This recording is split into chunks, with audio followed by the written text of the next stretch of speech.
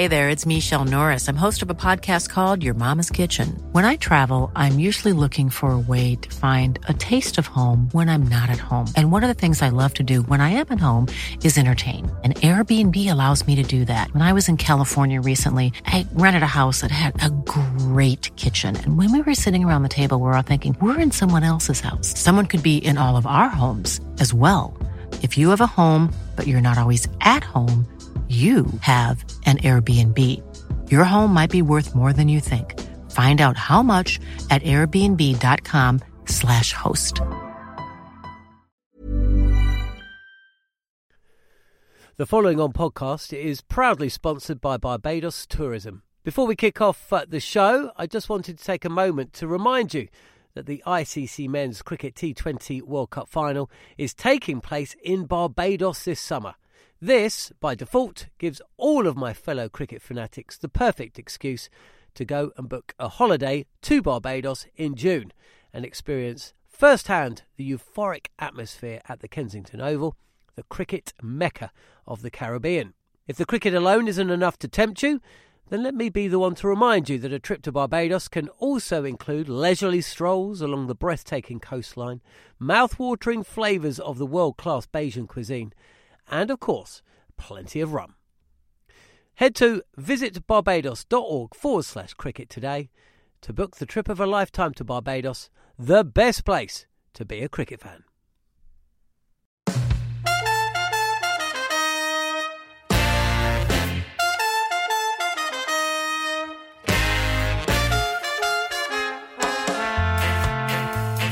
You're listening to the Following On podcast from TalkSport. I'm Neil Manthorpe and I'm joined as always by former England fast bowler Steve Harmison as we look ahead to England's ODI series against the Netherlands, which is live and exclusive across the TalkSport network starting on Friday.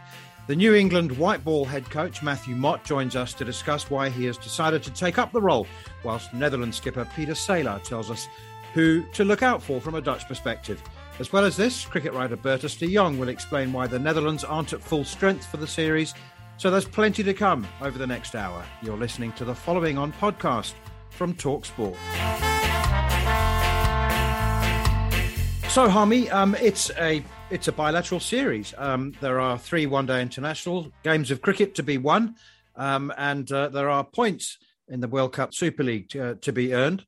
But outside of that, outside of just winning the games, what are the main objectives? But what are England looking to achieve apart from 3 wins and 30 points?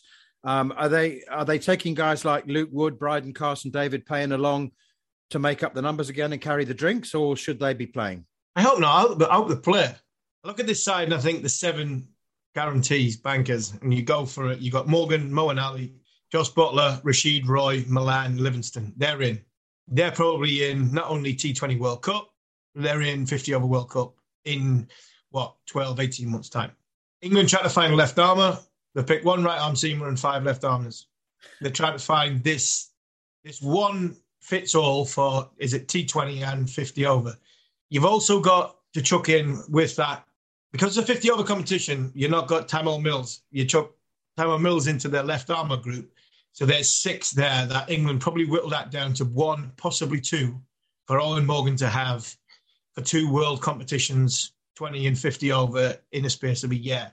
At this minute in time, I think Reece Topley is leading the way. I think he's a very, very good bowler. He's a very, very good cricketer. And I think if he had a body which was durable, he could get a lot of test match wickets, because I think he's got a lot of things going for him when he's fit and firing and playing. I like this squad. I think it's a good squad. They'll not lose. They'll win 3-0 and they'll win 3-0 comfortably. And that's not me being arrogant as an Englishman thinking, we'll go and sort of steamroller the Netherlands. I just think the batting unit that's going across there is too good not to lose. So I can only see England winning 3-0. And then I would like to see each and every one of these bowlers get a go. I'd love to see David Payne get a go. I wanted to see him in the Caribbean. He didn't get a chance. It's great to see Sam Curran back playing for England again. And I'm intrigued by Luke Wood, because I actually think Luke Wood could throw his hat in the ring for a test match call-up, because I think he looks as though he is the one that's more durable than the rest of the left-armers. and he's got a bit of pace. Looks as though he's got a bit of a character, and I think he's got a good enough skill set to challenge for red ball and for white ball. So I think all in all, it's a good squad. And the one person I think would have played for England instead of Matt Potts at the start of the year, if he hadn't been injured, would be Brydon Coss.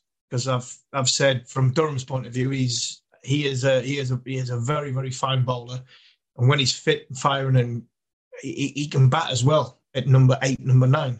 If you're talking about the red ball game. So all in all, I think it's a very, very good and exciting squad going to a bilateral series, which we've got to fulfil without being arrogant. I think England go over there and steamroller the Netherlands. How could they lose? I know you can't see it, but I'll remind you that the West Indies were 99 for 5 in the second one-day international of their series. I know they won and won comfortably in the end. Let's say the Netherlands prepare a green top, roll the dice, gamble, win the toss, put England in, and they're 60 for 4. Or like the West Indies, 99 for 5. The trouble is, you look at this England squad and everyone bats. They bat down to number 14. Exactly. That's why they don't lose. Unfortunately, man, it's 66 for 6, and they still got batters coming in Sam Curran and one or two others, David Willey, if that comes to it. So that's why I don't see them winning. Mentality, I don't see them going over to the Netherlands and thinking it's a bilateral series. We're playing against an associated nation. Let's go to Amsterdam for 5 days, take a few pictures, enjoy ourselves. What a great city it is. And we'll pop back out and go somewhere where obviously proper cricket's played. Owen Morgan doesn't think that. Matthew Mott won't think that. He's got to remember Matthew Mott's first series as full England coach in the white ball game. That's why there won't be any complacency. England will go and do a professional job and professional performance. They will conduct themselves as ever, as Owen Morgan's sides normally do, the best they possibly can. They'll be great ambassadors for this country and for the game. Can I see them losing? What will it take to England get a little bit of a scare? England have struggled on slow, turgid pitches in the past, and that's what we had when the Netherlands played the West Indies. But even if they do that, I still think the skill sets of 15 players, 16 players that's going over there. And I sound arrogant by saying like this, but this England side is just too good. They're too good. They really are. I don't see anywhere that they can slip up because of mentality. They'll be at it. Skill levels, they'll be at it. And I think the Netherlands, and I really sound sort of egotistical here, but I think the Netherlands will come good out of it because England will do things properly in the right way. Yeah, they'll be good with the crowd and everything that goes with it. It will be. I would hope that the Netherlands cricket will feel we've played against a wonderful side here. We've played against a fantastic side, and they've actually enhanced the game of cricket in the Netherlands by having England here. And I just think that they'd just be skill sets will be just too good for them. The Dutch Cricket Association are confident of selling over 5,000 tickets. I know this Amstelveen holds 5,500, and they're confident of getting a full house at least once in the 3 games, and that would be fantastic because there were no more than a couple of dozen watching the West Indies series. So it's the big 3: India, Australia, and England are the only 3 nations so far to have series which overlap. This isn't overlapping. I mean, this series is taking place right bang smack in the middle of the Test series against New Zealand. But other nations couldn't sustain that. I don't think they've got the depth of quality cricketers. But are you comfortable with it? And is it the start of the new normal, at least for the big 3? I don't mind it. I think you've got to be...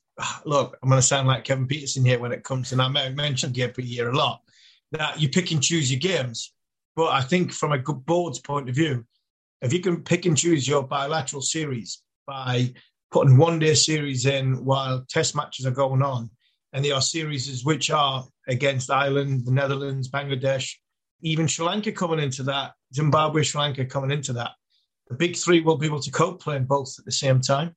You look at the Indians, even though India are playing against a very, very good South Africa side, and they were 2-0 down, I'm going... India can still win this 3-2, even with their third 11. That can happen. They've rested a whole plethora of players. I think I've got no problem with that, and that is fine.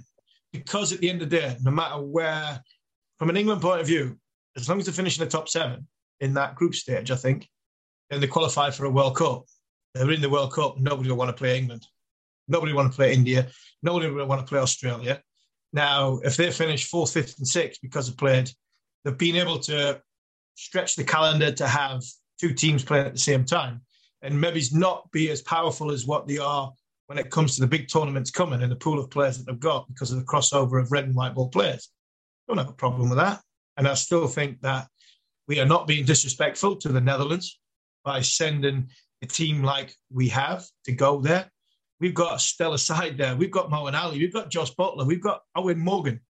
Arguably 3 of the most powerful players in franchise white ball cricket going to the Netherlands to play in a game and a series. No, I don't think I think we can cope with things like that to keep the calendar going and make sure that we're not devaluing, the brand of cricket that is, I think that needs to be played accordingly to the series that's on offer, which is New Zealand at home. England need to have the best red ball team going. Holland away, there's enough players who aren't playing test match cricket can go over there comfortably and not only, and I'm not talking about winning here, I'm talking about being ambassadors as well as growing the game. Eoin Morgan, one of the best captains that's ever been for England, is going to lead a side into the Netherlands with Jos Buttler, Moeen Ali, Liam Livingstone, Dawid Malan, Jason Roy, Adil Rashid, Sam Curran. That's a good side going over there. So it's not as though we're sending a B side, a C side, or a D side. We're sending some big hitters to Holland. So, no, I don't have a problem with that. Okay, final question. You mentioned Eoin Morgan there. Obviously, we know what his numbers look like over the last year. He's said that he's not looking further ahead than the next T20 World Cup, and he'll take it, game by game. But what if he does bat all 3 times and looks scratchy? And I mean, you've always said that you'd be happy to have him in the team if he was averaging 15, which is almost what he was averaging for the last year. But what if he doesn't make double figures and can't hit the ball off the square? He still plays for me. Eoin Morgan's like Jimmy Anderson. For me, Eoin Morgan's like Jimmy Anderson in white ball cricket. He's got such a mind and such a ray of quality that he will always be in my side. Always. For the simple fact is, I always said in white ball cricket, Eoin Morgan is one of the best all-rounders in world cricket, in white ball cricket. And people go, well, he don't bowl. Doesn't need a bowl. As a captain, decisions under pressure, field positions, bowling decisions, the way he changes the game, that 15 runs, 20 runs. He can save 15, 20 runs with the way he conducts and goes about his job as a leader of that team in the field. So for me, he's like having a 6th bowler or a 7th bowler. And he's batting, just wait till the big stage comes. Just wait till the finals day comes. Just wait till the big competition comes. Never lets you down. And that's why, for me, Jimmy Anderson and Eoin Morgan tells me they're retiring, I'm going, that's the only way you're not playing in my team.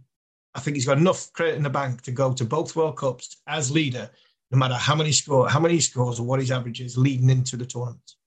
You're listening to the following on podcast from TalkSport with me, Neil Manthorpe, and former England fast bowler Steve Harmison as we build up to England's ODI series against the Netherlands, live and exclusive on the TalkSport network.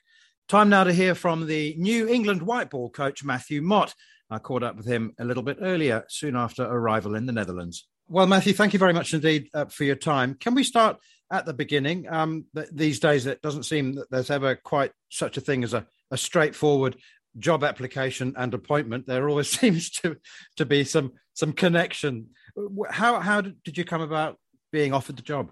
Well, essentially, I actually applied for the Australian men's job, which Andrew McDonald got. And I went down that process quite a bit. And one of the companies that was running that independently was also had a brother company over in England. And so my name was added to a short list there. I was asked I wanted to go for the role, and I did. So, it was something that wasn't really on the radar. But once I got my head around what the role looked like and that it would be separated to be white ball and red ball, I was very excited to go for the role and extremely delighted to get it. And did you wow Rob Key in the same way that Brendan McCullum did in your interview? I don't know. You'd have to ask him. He doesn't give too much away to me, Kesey. But look, I think it was a really good process. I went through 4 rounds of interviews. I spoke to a lot of different stakeholders, and I felt like it was a really fair process, and I quite enjoyed it. Got to speak a lot of cricket. We dug deep into what I really believed in, and hopefully there was a real alignment to where this team wants to go, and that's I feel why I got the role. When England tried split coaches before with Ashley Giles and Andy Flower, it was problematic. I think it's fair to say. I think both men admitted that it was problematic. What's your relationship like with Brendan McCullum? And do you think it will be easier this time, second time around, to differentiate the roles? Yeah, I can't really comment on the past, but what I can comment on is, we've basically got a blank canvas to work with. We're all, Rob, myself, and Brendan have all come in at the same time. So, I think that obviously the test team started well, but when we do get an opportunity to all sit down together in the same room and go through it, I'm sure we'll all have some really good, robust discussions about what it looks like, probably over the next 18 months to 2 years. And that's probably the key for Rob is pardon the pun, is to work out how he wants it to work. He's articulated to me how he wants it to work. And, I've got a great relationship with Brendan. I coached him at the Kolkata Knight Riders many years ago. And we've kept in touch ever since. We've crossed paths quite a few times, and he's someone whose cricket brain I really respect. So, and the same with Rob. I did an exchange with Kent nearly 20 years ago, 15 to 20 years ago, and really enjoyed his cricket mind. And once again, when I was at Glamorgan a few years ago, we crossed paths again. So there's a mutual respect, I think, between the three of us. I think that, it's not going to be all our own way, and there's going to have to be times where someone's going to have to give a little bit for the bigger picture, but I'm sure we can have those discussions. If it isn't already remembered as one of the greatest teams ever, it surely will in the future, the Australian women's team that you coached. I suppose it might have been easy to stay there and to carry on with World Cups coming up, or did you feel like it was the natural end of a cycle? Yeah, I think for probably the last 18 months, I've been working out the best exit strategy, what that would look like. I think anytime it's been in the role for 7 years, and we've had some turnover of players and staff for that time, but I was always mindful that we achieved such great things. I didn't want to stay a year too long. And I think, going into another contract, I was due probably in the next 8 months to renegotiate. So after that World Cup, and we had a bit, we down tools for a bit, it gave me a bit of a chance to reflect on, what it would look like for me going forward and for the group. And I had an inkling that night after the World Cup that might be my last chance with the group, and I made a real effort to enjoy it and savour it. But I also felt it was a great time for someone else to take over. And Shelley Nitschie's got the first opportunity leading into the Commonwealth Games. She's been a great servant of Australian cricket, and I hope she does really well. But the leadership group in Meg and Rach, they're solid, and they've got it under control. So you never want to leave something that's so successful, but there always comes a time. And to me, this opportunity was perfect timing, not just for me individually, but for my family. We're really excited. We've got some great friends in the UK. And we can't wait to meet up with them. And, they're really excited about the adventure in front of the family. So, we're just really excited about it. You're going from one extremely good team, great team maybe, to another very good team. Is it harder to make a poor team competitive, a poor team good, than to make a good team great? I mean, you're going to a very good team, aren't you? That's a great question. I think you pretty much summed it up with what you said. Like, what you want to do is take a team from one particular point and improve them. And when you look back, some of the best coaches that I've seen have taken teams that were really struggling, rebuilt them, and left them in a better place. And the team is functioning really well, and there's no secret in that. I think there's, Owen Morgan as a leader has done some great things here. There's been some really good contributors, and the depth is enormous. So for me, it's just those incremental gains that, hopefully I can bring to the group a slightly different perspective, but certainly not coming in to try and reinvent the wheel. I think it's humming along well. The team's in a pretty good spot in the white ball cricket, and for success would look like competing in big games, regularly, and that sustained success is what every team craves, I guess. What can England fans expect, Matt? What kind of coach are you? Excuse the predictability of the question, but what's your philosophy?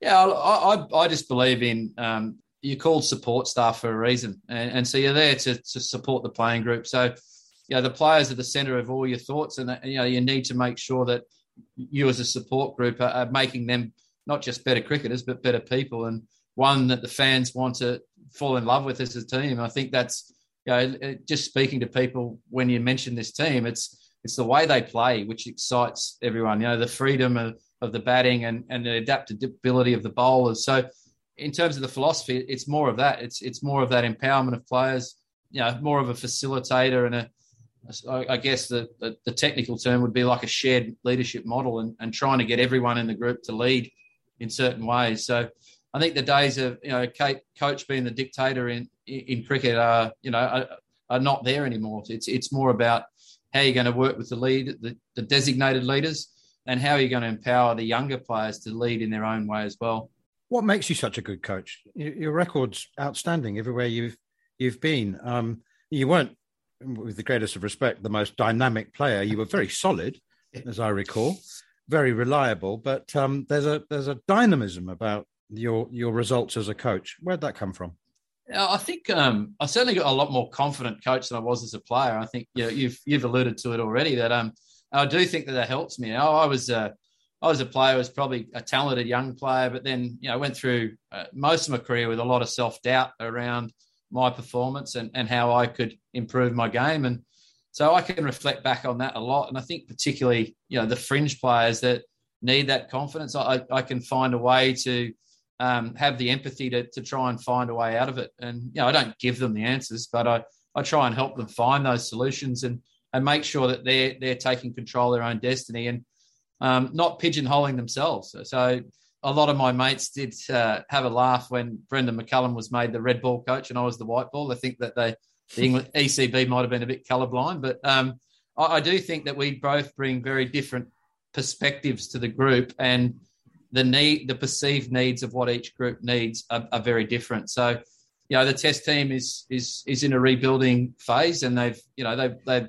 seeking confidence. Whereas I think this team, there's a general feeling that it's going pretty well, but how do we go from that good to being considered great? And I think every team should aspire to that. And that's not the only team that will be trying to do that, but we'll certainly be doing that in as much as we can control. Owen Morgan's made no secret of the fact, obviously, that he's in the autumn of his career and he's not looking further ahead than the T20 World Cup in less than 100 days. How well do you know him? How many conversations have you had with him and the other players in the group? Yeah, I'd like to say a lot more than I have, but I've admired Owen from a distance. He's a player, actually, when I did that exchange with Kent, I did meet a couple of times there, and I had an instant rapport with him. I really liked the way he went about his cricket. I've watched him from a distance as a leader. I've been absolutely blown over by how powerful a leader he is within this group already, and I've only been around 5 minutes, but you can see when he speaks, he commands respect, and everyone's hanging off his every word. So I did catch up with him in London the other day. We had a nice lunch together, and we just went through some of the things that we think is really important and trying to get that alignment. But I really see this tour as being a great opportunity. I'm about to catch up with him downstairs now, just to keep teasing out where we think the areas that we can both help each other out to make sure that we're ticking everything off. Some might say that this tour to Netherlands is a nice soft start, a nice gentle half volley, but it's also a potential banana skin.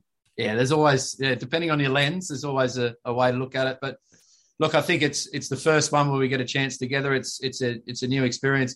The ground looks amazing, and they're hoping to get 5,500 there, and a lot of English fans as well. So I'm sure the atmosphere will be great. I can tell you just seeing the way the players embraced each other and the support staff at the airport, that everyone's really looking forward to this trip. Probably been starved of white ball cricket over the last 12 months. So they're really looking forward to getting together with their mates and playing some really good cricket. Couple more, if I may. Mark Elaine and Neil Killeen will be assisting you. Have you caught up with them? I guess you were on the plane together. Yeah, we have. I've actually known Mark a little bit. I was, I had a little bit to do with Gloucester through Ian Harvey and Andrew Simons when they played there as well. So I've known him for a long time, not overly well, but it was really interesting last night. We all caught up as a staff group and had dinner together. And, cricket is such a small world. We had so many connections with different people and, different stories to tell. And, they fitted in beautifully. obviously first day on the tools today. They seem like really good operators and excited for this opportunity. So they bring a real freshness to the group, apart from obviously a new coach coming in, and they've been around the game a long time and know a lot of stuff. Final question about you, and uprooting from Australia, and I don't know whether you're going to be living out of a suitcase or you have been living out of a suitcase. It must have been a massive decision. I heard actually that you're intending to settle in Cardiff. Is that right? That is right. Yeah, I had 3 years at Glamorgan a few years ago. We got some great friends there. Yeah, my wife was absolutely adamant we were living in Cardiff, so I didn't have much of a say in that. But we got some really great friends there. I've got a lot of friends in the north as well. I played a lot of league cricket up in the Lancashire League, so and even in Scotland. But for us, we got a lot of mutual friends that we made together, and we can see the next 4 years plus our kids going to good school there, and really looking forward to just a new environment for them, a new challenge. And I think they're so looking forward to getting over here in about a month's time. Thank you so much for your time, and very, very best of luck. There's an awful lot of white ball cricket coming up, and it's a big job to get your teeth into. Thank you very much. Yeah, looking forward to it. Thanks a lot, Neil. That was England's new white ball head coach, Matthew Mott, talking to me a little bit earlier. You're listening to the Following On podcast from TalkSport with me, Neil Manthorpe, and Double Ashes winner, former England fast bowler Steve Harmison.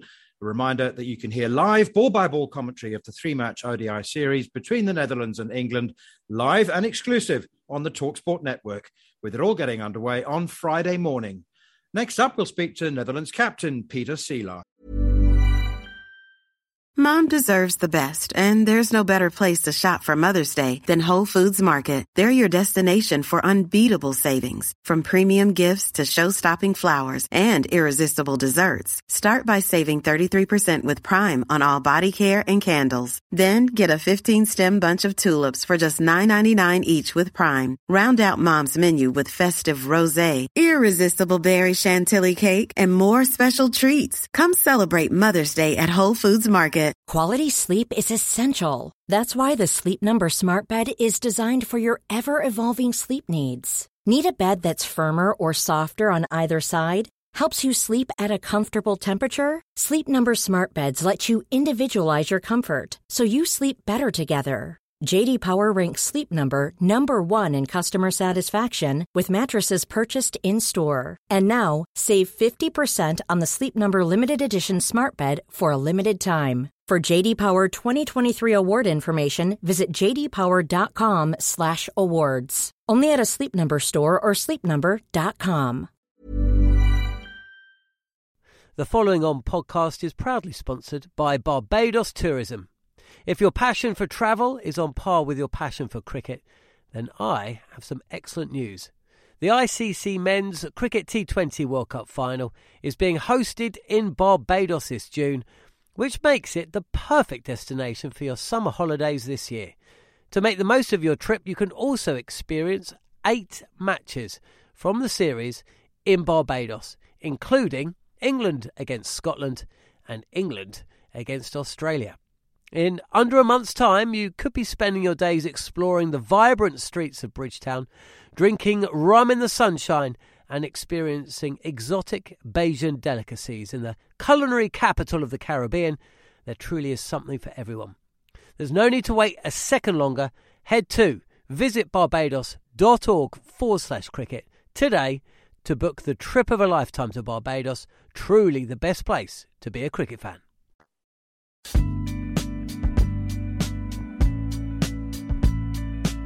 You're listening to the Following On podcast from TalkSport with me, Neil Manthorpe, and former England fast bowler Steve Harmison. And if you've missed any of the show or you wish to catch up, as always, you can download the podcast from the Following On feed, now available via the free TalkSport app or wherever you get your podcasts. Okay, as promised, we're joined now by Netherlands captain and left-arm spinner, all-rounder actually, Peter Seelaar. Peter, first of all, the obvious question is, how exciting is it to be playing against the world champions, not in a one-off game, but in a 3-match series? Nothing but very exciting.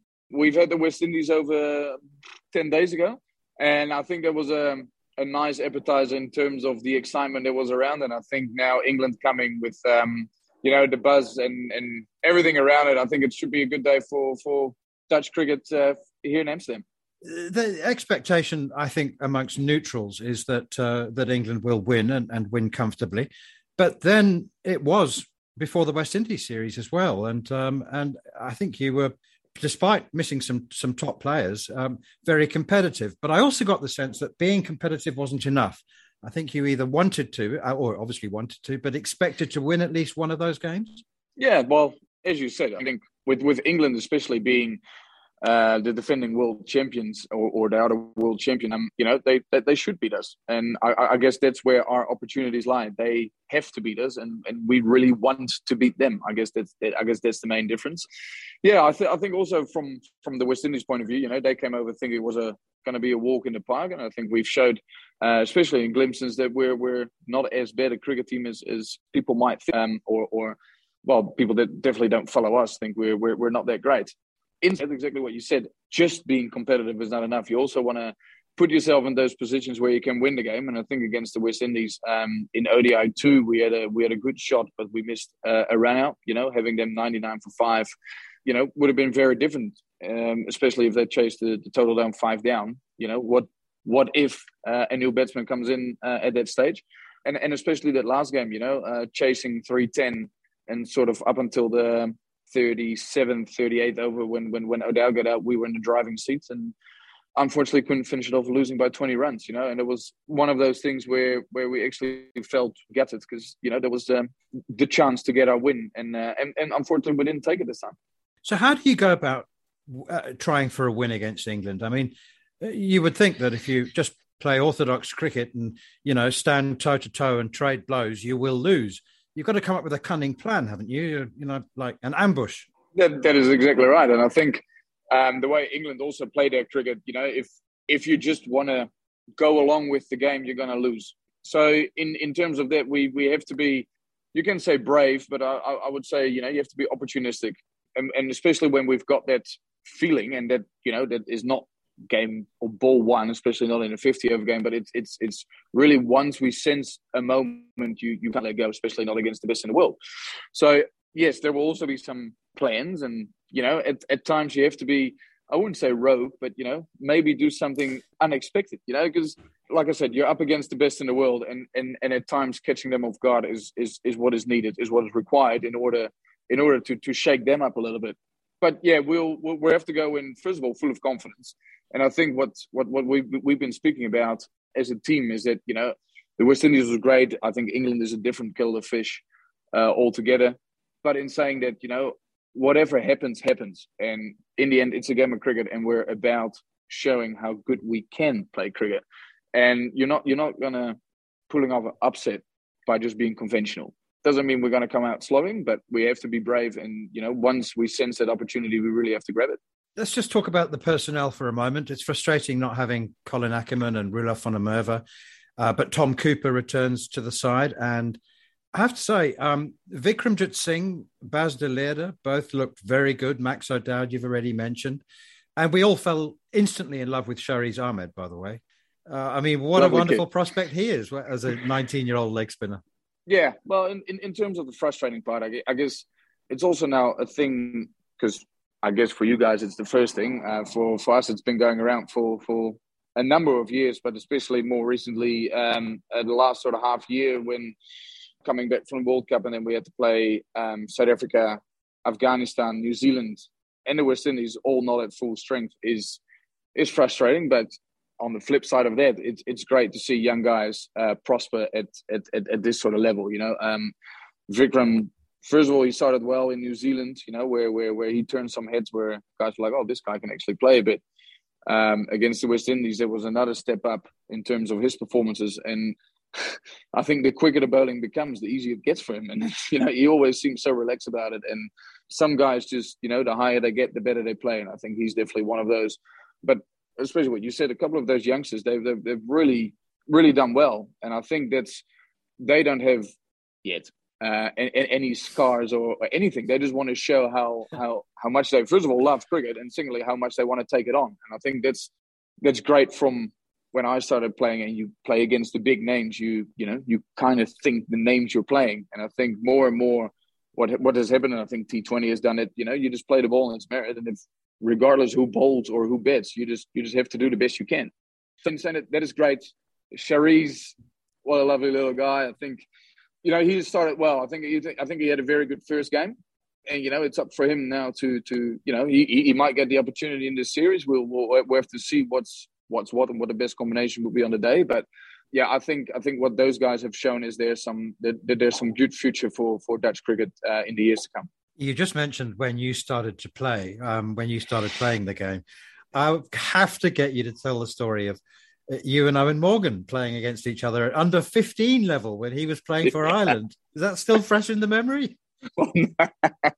Not that fresh when I saw it was 21 years ago. But it was quite funny seeing that photo. Actually, that photo was taken by my mother at that stage, which was quite funny. But yeah, I can't say Morgs and I go back a long way in terms of that. We've played each other at that level, and it was funny. And I think it's quite funny that after 21 years you're going to shake hands again, but then on the highest level possible in world cricket, that two young blokes can 21 years later shake hands again, throw up a coin for against England versus Holland. On the world stage, I think it's a fantastic sort of story. I'm not even sure if he's going to remember it, but it's definitely one for the books and one to probably tell my definitely my son, but maybe even my grandchildren. I think Eoin does recall it. How difficult is it to make progress when, I was going to say, the majority of the squad are amateur? The majority of the squad are amateurs. I mean, it's often said that you're the only Dutch cricketer outside of those who are playing county cricket who makes a living wage. I mean, I'm assuming that you're not buying holiday islands in the Caribbean on your salary. It must be extremely difficult to make the kind of progress that you would like to and your ambitions when the guys are having to do day jobs. Yes and no, because obviously we want to play at the highest level possible. The issue that I think that we face is we come from Dutch club cricket, which is pretty similar to, I would say, English club cricket, but then there's not that sort of building blocks towards sort of like minor county cricket into the international arena. So by the time you're playing for your country, you're either a seasoned campaigner or extremely talented.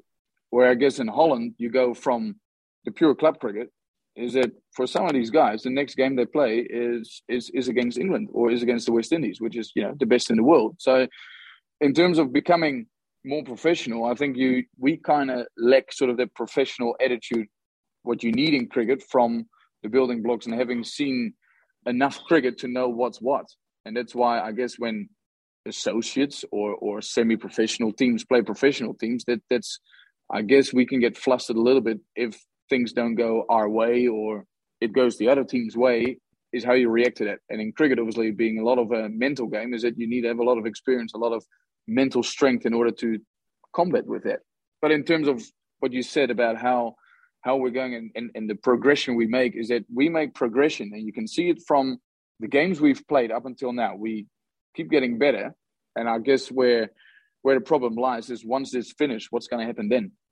Are there going to be enough games? Are we going to keep playing enough cricket in order to keep that sort of momentum going? And I guess for all these guys, is then you're all of a sudden not playing cricket for months and you have to go back to your day job and there's no foreseeable cricket coming. It becomes tough to keep that sort of motivation going and your actual skills to keep progressing, because the only way you're really going to keep going in cricket is to play as much games as you can. And I guess the lack of game time is generally what we miss sort of over the 12-month basis, year in year. And that is not so much frustrating, but especially when you see the youngsters coming through now, you want them to have the best opportunity possible. And, normally the route would be go over to England and try and play county cricket, which for us now with Brexit is more complicated or not possible. I'm not quite aware of the rules, to be honest.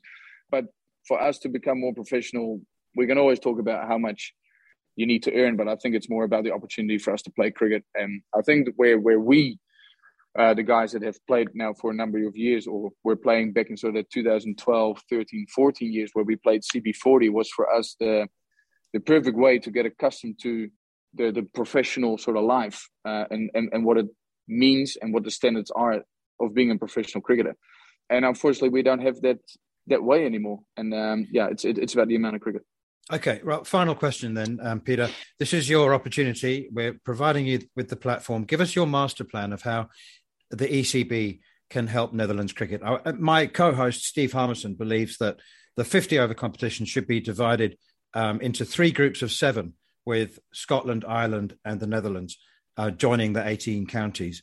I wouldn't go so far as to say that the ECB have an obligation to help the Netherlands cricket, but what would your ideal vision be? We won't term it as a request, just a vision. Well, as I said, it's about the amount of cricket you play, right? I think, and it's obviously, I'm not going to go into detail too much, but infrastructure becomes a problem when you're on the other side of the sea. But, for us, I think, especially in terms of trying to become better cricketers and understanding what cricket is about, not just 50-over cricket, but cricket as a whole, we would definitely have to play sort of like county second 11s or even minor county cricket in sort of the multi-day formats, in learning the real art of cricket batting for a long time, how to get guys out rather than just trying to defend runs and whatever. That there will be a step one too many, where I have to agree with your co-host in saying that that's where I've learned probably the most of my cricket was in that there was the Pro 40 or CB40 back in the day, because then we played on the professional grounds and we got used to what the professional standard was like. And actually, like the first 2 years, we hardly won a game, but I think we won 8 on the bounce, purely because we were by then used to the level of cricket. And I think we've progressed nicely through that. So in saying that, yes, that would be great. But even then, with white ball cricket being so much the only format that is that if there would be a chance that would, why wouldn't we be able to play in the Vitality Blast? Or like, and that's what we've done now, or over the last couple of years before COVID, is that we went on the county trips and pretty much played sort of like, not the development teams, but like the fringe players or the guys that were preparing for the white ball season, or for the Vitality Blast. Really, is just go over and play a week of T20 cricket against for the Gloucesters, North Hens, Leicester, Glamorgans of the world, and that was for us. That's already beneficial as a start. But like being involved in a whole competition, that would obviously be great. And I think what you've seen, even with Scotland, and the ECB might not see it that way, is that we start, we lose. But I think in terms of the growth that we've made since sort of 2014, is that I don't think we're that far behind on county cricket. I'm not saying that we definitely win or whatever, but the standard of associate cricket, and especially the Ireland, Holland, Scotland, and there's many more around the world, has improved out of sight. And the only way we're going to really get better is to get into the sort of professional setup. Create your own. I understand people say that, but it's going to be tough with only 5,000 cricketers in the country.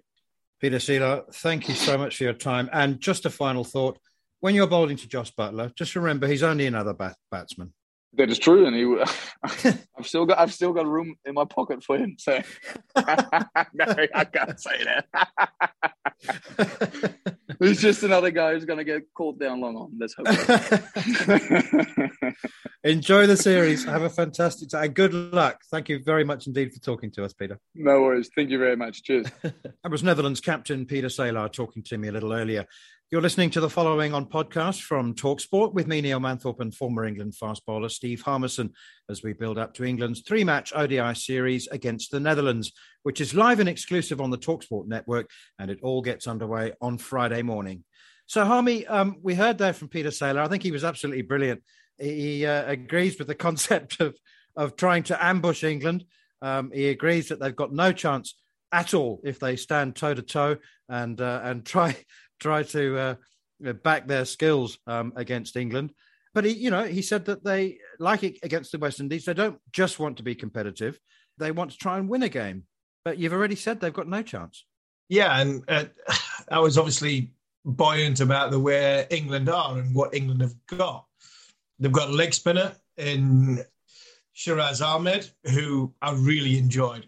What a breath of fresh air. And we never want to talk about politics in this country, but Brexit and everything that comes with a chance for sort of EU passports getting in, he would have had a contract in the county scene by now. Somebody would have took him. He has got so much talent or so much potential that I think somebody would have took him by now. Bas de Leede, I think he's got a yard of pace that, talking to Ryan ten Descartes, he said he's had a bit of injury problems, a prolonged period in the game of cricket where he didn't get an injury. He bowled 83, 84 mile an hour. I think if he had a little bit more game time in him and a long more game time in him, when it comes to a county circuit, you could see him have an extra yard of pace. He's got something about him. I'm only saying England won't lose because of the talent that England have got, the experience that England have got, especially in the batting department. Whatever surface they want to play on, whatever scenarios that they get, England will not. I don't think England will falter. But the Netherlands have got some fine players. They have got some fine players who are on the up and up and coming. They give a little bit of a fright to the West Indies, but England won't do that. These guys don't do that. The best team in the world at white ball cricket, they don't do it. And the batting unit is that from. But Netherlands have got some good players, and the exposure to the cricket would be as good. Still, like we said to Burtis yesterday, we talked about how the Netherlands can get better. The Netherlands get better by playing the West Indies. The Netherlands get better by playing bilateral series against England. Leg spinner bowling at Jason Roy coming out at you in the first 15. Owen Morgan hitting you in a completely different area than what Jason would do. And then Liam Livingstone coming in later on, who hits sixes like he doesn't hit 80, 90 metre sixes. He hits 100 metre sixes. The young leg spinner is going to learn how to bowl at these guys. So that's how they're going to get better. I still think there's value in the ECB getting them involved in the white ball English county scene. But that's another argument down the line. They've got some young players that can perform, and there's no better place to perform on the big stage in front of the TV cameras. You mentioned Bertus de Jong there. He's a cricket writer who specialises in covering the Associate Nations with a particular bent towards the Netherlands. This was him explaining why the Netherlands aren't at full strength for the duration of the English summer. You've got a situation now where both the ICC and the ECB have been on the record saying that it's important that counties release players, and that the primacy of the international game is something that they both stand for and can get behind. But there's been very little involvement from either of those two boards when it comes to the KNCB negotiating with players and with counties to get these guys released. Now, from a Dutch perspective, at the end of the day, the problem is, of course, just that they don't have their players playing in the Netherlands because it's very difficult to make a living as a professional cricketer in the Netherlands. So they'll see a lot of their best players will be playing at counties. And for the players, there's really very little that you can do, because that's where you make your living. And it's not just about money. It's also, these are, when you're playing for a county, they're the guys that you train with, the guys that that you see day in, day out. And there's a degree of loyalty there as well. And they don't want to let their counties down any more than they want to let the KNCB down. But when it comes to a three-way negotiation between the counties and the KNCB and the players, there's only really one of those three parties to have any power, any say. And if the ICC and the ECB don't step in, or at least encourage counties to release players, then you're going to see this time again. And it's just really disappointing that when you've got a summer like the Dutch have, that they've never had before and they probably never get again, that they can't get their best 11 on field. Bertus, you've got your finger a lot closer to the pulse of associate cricket than I have, but it's my understanding that the letter of the law or the contract actually does give the Netherlands the right to insist that those players come and play. But the amount of, cash and goodwill that the likes of Colin Ackerman and Roelof van der Merwe would lose by going and playing for the Netherlands, as much as they might want to. But my understanding is that the Netherlands Cricket Board could insist that their players come and play, but there would be too much for them to lose, the players, that is. In theory, under the mandatory release rules for the ICC, then the Netherlands could use the so-called nuclear option and refuse to issue no objection certificates to the players, and they wouldn't be able to play county cricket either. But the trouble with that, from a Dutch perspective, is not only that they don't want to do that, they don't want to hurt these players' careers, because the fact that being a professional cricketer in the Netherlands is not really a viable option. Even the national team players, of the players that are on contract, it's really only Peter Saylor that makes a living wage from the KNCB. The rest have to subsidise it with contributions from their clubs and from coaching and the like. So the Dutch are keenly aware of the fact that if you want a young Dutch player to think that he can make a career as a cricketer, you can't have that without the option of playing, either across the North Sea or in, say, New Zealand or in Australia. They know that if, these youngsters coming up thinking, I'm going to make a career as a cricketer, it's not just about the players that are playing county cricket now. It's also about these kids coming up that they want to believe that they can have a career as a county cricketer, and as a professional cricketer at all. And that is not something, at least at the moment, that's a reasonable prospect in the Netherlands. So it isn't purely that that the KNCB are unable to get these players over. They don't want to spoil those relationships with counties, and the KNCB have a long-standing relationship with English cricket. The Dutch are maybe the only other cricket country in the world that routinely cheer for England in Test games. It goes back over a century, that relationship, and it's not something that the KNCB really want to poison through taking that kind of option. That was associate cricket writer Bertus de Jong explaining why the Netherlands aren't at full strength. You can understand guys like Colin Ackerman and Roelof van der Merwe not making the trip. They're intrinsic to their teams in the championship, but playing a very important role in the Blast. A pity that Brandon Glover is not there, the South African turned Dutchman. He's playing in Northant's second 11 at the moment. He's a very, very decent bowler. It is frustrating, but Harmy, I mean, as we discussed with Bertus yesterday, the Netherlands could insist that they come and play, but I think there's too much to lose for the players. And, the Netherlands aren't ambitious above their station, if you like. And it's just a practical thing, isn't it? I mean, it was interesting as well to hear Peter Saylor talking about your suggestion that the 50-over competition becomes three groups of 7 with Scotland, Ireland and the Netherlands joining in the 18 counties. He was also suggesting that they played some maybe second 11 cricket and even feature in the Blast. I mean, it's a big enough tournament to feature another couple of teams, isn't it? Absolutely, 100%. But I've always said if you could put a first class system in Scotland and in Ireland and now in the Netherlands, you would enhance cricket in the Northern Hemisphere, and that would help the English cricket team because each of their countries will get better and they'll play against other associated nations. It'll put a higher value on one-day cricket and white ball cricket for these bilateral series to be more of a contest, a better contest, a bigger contest, grow cricket in the areas which is so important, whether we are England and Wales Cricket Board, whether Wales becomes their own nation and comes in that front. Because everybody, and again, I'll mention his name again. I keep mentioning his name, but I keep digging at him in Kevin wants that 10-game, 10-county, shortest format, best players playing against each other. Well, I don't see any reason why we can still have that, but have feeders into it. And the feeders into it, sometimes adding to it is better than taking things away. Now, if you have got 18 first-class counties, which we have, we could potentially have 21 viable entities, first-class counties, and 3 other countries coming into it who could throw all their money and resources into making cricket in this region a lot better. And then all of a sudden you go head-to-head and toe-to-toe. Holland, with money in the bank, will produce a system which will make Holland better. So will Ireland, so will Scotland.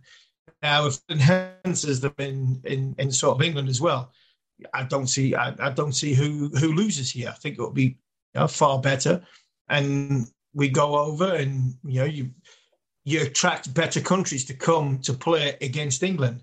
But they'll also play against Holland, play Ireland, and play against Scotland. It's a no-brainer for me in the Northern Hemisphere, and that's what makes Netherlands cricket better. That's what makes these associated nations go from associated nations to test play nations. Because we are largely down to England and the Northern Hemisphere, who play a hell of a lot of cricket. And we talk about our calendar. I think we could not. We'll always play loads of cricket because of who we are. But I think we can help other countries, especially around us, to enhance the game. Man, as we've just watched a game of cricket finish on day 5 at Trent Bridge 17,500 people get free tickets to get in. And I reckon 20% of that ground, or 15% of that ground, potentially had watched at most 4 test matches in their entire lives. We built the game. Johnny Bairstow walks off, helmet in the air. Stokes is telling the world what a great thing this test match cricket game has been. And we've brought a new audience in from Nottingham, maiden students. Now, why can't we bring that to Holland, Ireland, Scotland, and enhance the Northern Hemisphere and the pool better?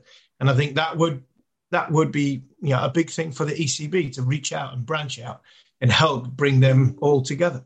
Final question. What would you say to the people who would say, what good does that do for Dutch cricket if it goes horribly wrong? So if England make 450 or the Netherlands are bowled out for 80, they say, what good does that do for Dutch cricketers?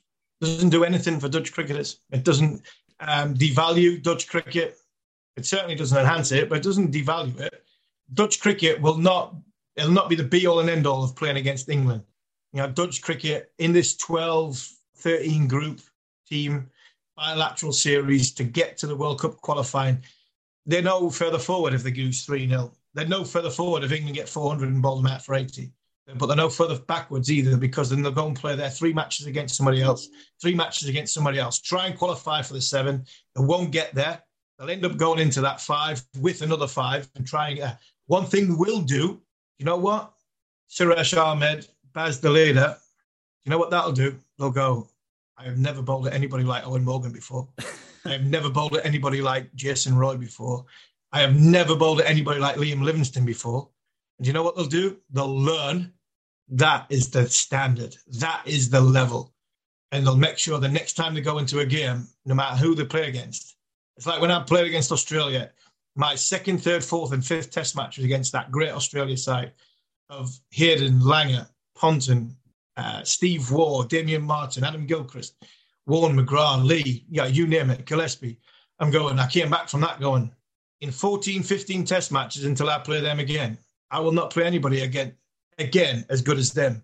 So you will get confidence from actually the disappointment of playing against somebody who is unbelievable. And that's what it'll do for Dutch cricket. You've been listening to Following On. If you've missed any of the show or you wish to catch up, you can download the podcast from the Following On feed. Now available via the free TalkSport app or wherever you get your podcasts. And a reminder, you can hear all 3 ODIs between England and the Netherlands exclusively live on the TalkSport network. And it all gets underway at 9:30 a.m. on Friday morning here on TalkSport 2.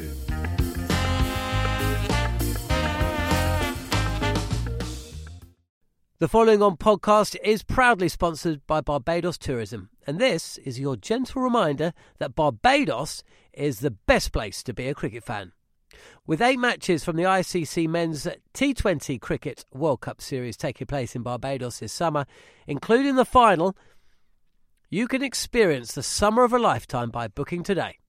Aside from immersing in world-class cricket in the sunshine, Barbados is the dream destination for all travel enthusiasts. It is where adventure meets paradise, the culinary capital of the Caribbean, and better still, the birthplace of rum. If you're keen to unite with cricket fans across the globe for what is set to be an unforgettable summer, then head to visitbarbados.org/cricket today.